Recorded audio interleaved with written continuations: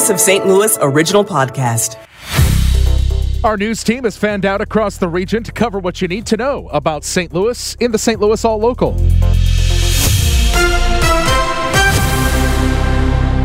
Today is Wednesday, November 29th. I'm Michael Calhoun. Our top local story. The likelihood of those ever firing back up are just not good at all. Granite City Mayor Mike Parkinson reacting to Tuesday's WARN notices that went out to employees at Granite City Steel. He estimates that another 200 workers could be without a job. 1,000 are getting those WARN notices. Mayor Parkinson tells the Chris and Amy show he expects A and B blast furnaces will both be shut down for good. B was already idled. They're still in talks with trying to sell the plant, and they're also still in talks with the company across the street, trying to get them to purchase that portion of it and make the pellets for the pig iron. So, I mean, there is still some hope on that end of it. USW Local 1899 President Dan Simmons told KMOX on Tuesday U.S. Steel sent out the WARN notices to cover themselves and said he was not told about new layoffs. Parkinson says they are trying to do a redevelopment plan to get the unemployed workers into SWIC. To get some retraining. We're hoping to get with an investor to start a new manufacturing plant here in Granite and get these guys retrained and make them the priority. Maria Aquino, KMOX News. BJC Health System of St. Louis has announced it will combine services with St. Luke's Health Systems in Kansas City. The move will create a mammoth cross-state healthcare system with 28 hospitals and hundreds of clinics. Under the deal, St. Luke's of Kansas City will fold into BJC, but each health system will keep its branding in their half of the state, while BJC President and CEO Richard Leikweg will serve as CEO of the integrated health system. He says the move will extend their shared commitment to deliver high-quality, affordable patient care to the communities they serve across Missouri, southern Illinois, and eastern Kansas. The transaction is expected to close January 1st. Fred Bottomer, KMOX News. Get ready for another local company to go through what's called a blockbuster merger. The Wall Street Journal reports Cigna, which owns St. Louis County-based Express Scripts, is in talks with Humana for a stock and cash deal. The two together would rival the size of CVS Health, which owns Aetna and United Health Group. St. Louis's executive branch initially took full responsibility for missing a deadline to execute paperwork regarding the marijuana sales tax passed in April. But today, Operations Director Nancy Cross told the Board of Aldermen they should share some of the responsibility too, saying aldermen should have foreseen the confusion this time and, unlike with previous ballot measures, should have written into this legislation who was supposed to submit that paperwork with the Department of Revenue. Since it just says official governing body or official of such tax entity, it leaves it open to interpretation. Some members of the Board of Aldermen pushed back on the suggestion that the board tell the executive branch who should communicate with the Department of Revenue.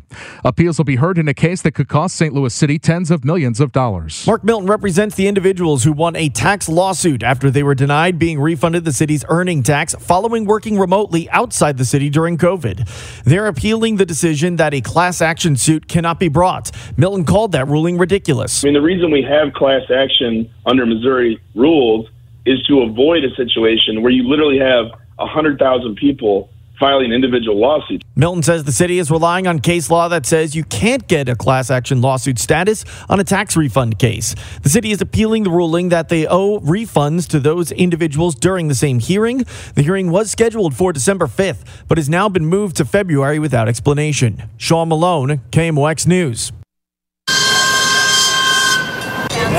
We're digging deeper into the numbers after Metro's latest quarterly report found an increase in crime on the train so far this year. Crime is up nearly 40% through the third quarter over last year. Security manager Kevin Scott says they're trying to be proactive, including the installation of new fencing and gates at stations. We are never going to be shy about being proactive and dealing with the true nature of what impacts Metro Trans. Meantime, at today's Bi-State Development meeting, board members approved $390 million to purchase 55 new light rail vehicles from Siemens.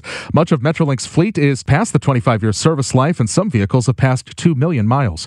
Crime rates in downtown St. Louis have dramatically dropped after the St. Louis Police Department received a donation of nearly $1 million to increase police presence in the neighborhood. But Dr. Kelsey Cundiff, assistant professor of criminology at UMSL, says police presence is not likely the cause of the drop. A lot of policing is more reactive than it is proactive. So the odds that a police officer is driving by or walking by and just happens upon a crime in commission pretty low. Cundiff says having more officers around could deter crime, but it isn't the sole cause for the decline. She says economic conditions, trust in police, and other factors also play a role. Doing things that can address what people's lives are actually like, their experiences, and funneling resources in a way to sort of alleviate kind of the, social pressures and things, economic pressures, that might make committing a crime seem like a more appealing option. The KMOX Business Desk. If you have someone on your shopping list that has it all and you're racking your brain of what to get, think red. Martin Coco, St. Louis Cardinals Director of Marketing, tells us there's a deal for every fan. You purchase a ticket pack, but these are spread out throughout the season. We have 10-game packs and 5-game packs that are sort of built around our most popular promotional dates. So Coco says it's the kind of gift that keeps giving because the gift is spread throughout the baseball season.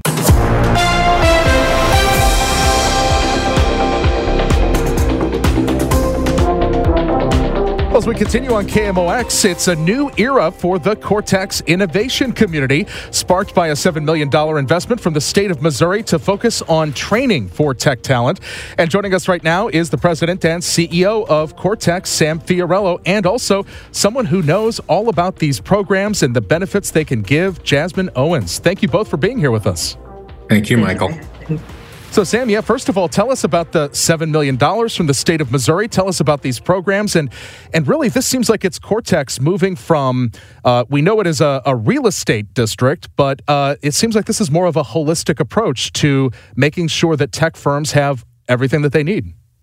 Yeah, Michael, thank you. And it is definitely it's an and. Cortex has had 20 incredible years of success, and normal metrics is millions of square feet built. But one of the things that we realized, and especially during the time we had to think about the future, the next decade during the pandemic, is the currency for a tech economy is tech talent.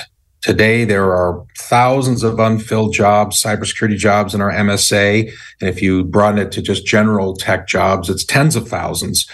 And in order to thrive, and Cortex's core mission is to help the region thrive and equitable economic impact for the region, we're going to have availability of talent that's trained in a way that they can add value and help make our economy thrive and vibrant. And so that's why Cortex said we're going to help focus on this and help drive it for our region. And we're thrilled that this $7 million from the state is an incredible investment and will help us to work with our partners to build a model that works and then scale it across the region and then the state. So, Sam, tell us a little bit more about the organizations you're partnering with, the curriculum, I suppose, the approach, how this will manifest itself in programs that people can access. Yeah. So, first thing, Michael, is to know that everything Cortex does is in partnership, right? Our team here is under 20, so we aren't a large company that does training of individuals to prepare them for a tech career. We're not a large regional employer. But what we do is we find the best-in-class partners. We help to put those partners together to create an ecosystem in which the whole is worth more than the sum of the parts. We have great access to the employers, the demand side. We've put together a team of trainers like CyberUp and Perscolis and NPower and a number of others who this is what they do and they're really good at it.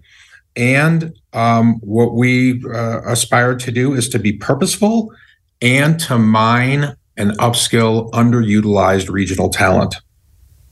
So, Jasmine, from your perspective, what programs did you go through? And first of all, just what was the experience like? Because I think for a lot of people, the prospect of learning a new skill, getting into a new industry, that can be really intimidating.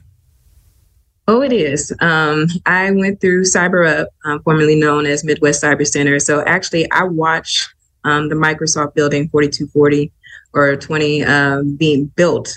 So I was watching Cortex in its development when this was happening, when I got intrigued by cybersecurity. Working at Washington University School of Medicine, I kept hearing how you're protecting our data as we use moving patient medical records into the online web, those patient portals that we use consistently on today. And so that was my bit into cyber. Of course, it was scary. I was working full time, but I wanted it so bad that CyberUp had some requirements and challenges that was like you had to be 18 to 25. I was too old. you had to make a certain amount of money. I made just a tad bit too much, but I wanted to get into the programs so badly that I tested anyway. Took the assessment test. I scored the appropriate scores, and out of 300, I made the top 25. And out of the top 25, I became the overseer of the apprenticeship program as my apprenticeship program. So it has been a journey. It's been challenging. It's been rewarding. I tell most students that are interested in getting to the field, know your why, because your why is going to keep you when those obstacles of life keeps throwing things up in your face. Get comfortable being uncomfortable, because you're going to be in spaces where you don't know everything. You don't see people that look like you, but you're supposed to be here. And as long as you have the hunger and the passion to do so, you'll make it into this field. And Jasmine, people may think of cybersecurity as, okay, I'm working, for some sort of a government agency or, something like that. But you're talking about medicine. We've heard about hospitals being hacked in different parts of the country, patient records being at risk. Really, every industry, that's just one example. Every industry is a tech industry or has tech needs and is probably not even really as prepared as they should be. And so they're looking for, who can we hire? Who can we get in here? There's got to be a lot of demand for this.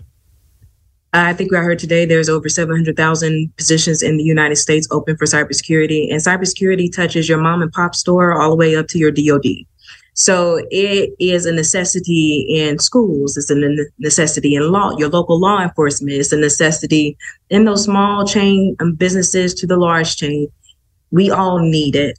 And we all need an avenue to get there. It's not just a 4-year degree program that could be the only source. We need these non-traditional pathways like CyberUp, Empower, Launch Code, per Scholars, training students and giving the employers the other options of, like, career changers such as myself, change careers because I found my passion and what I wanted to do.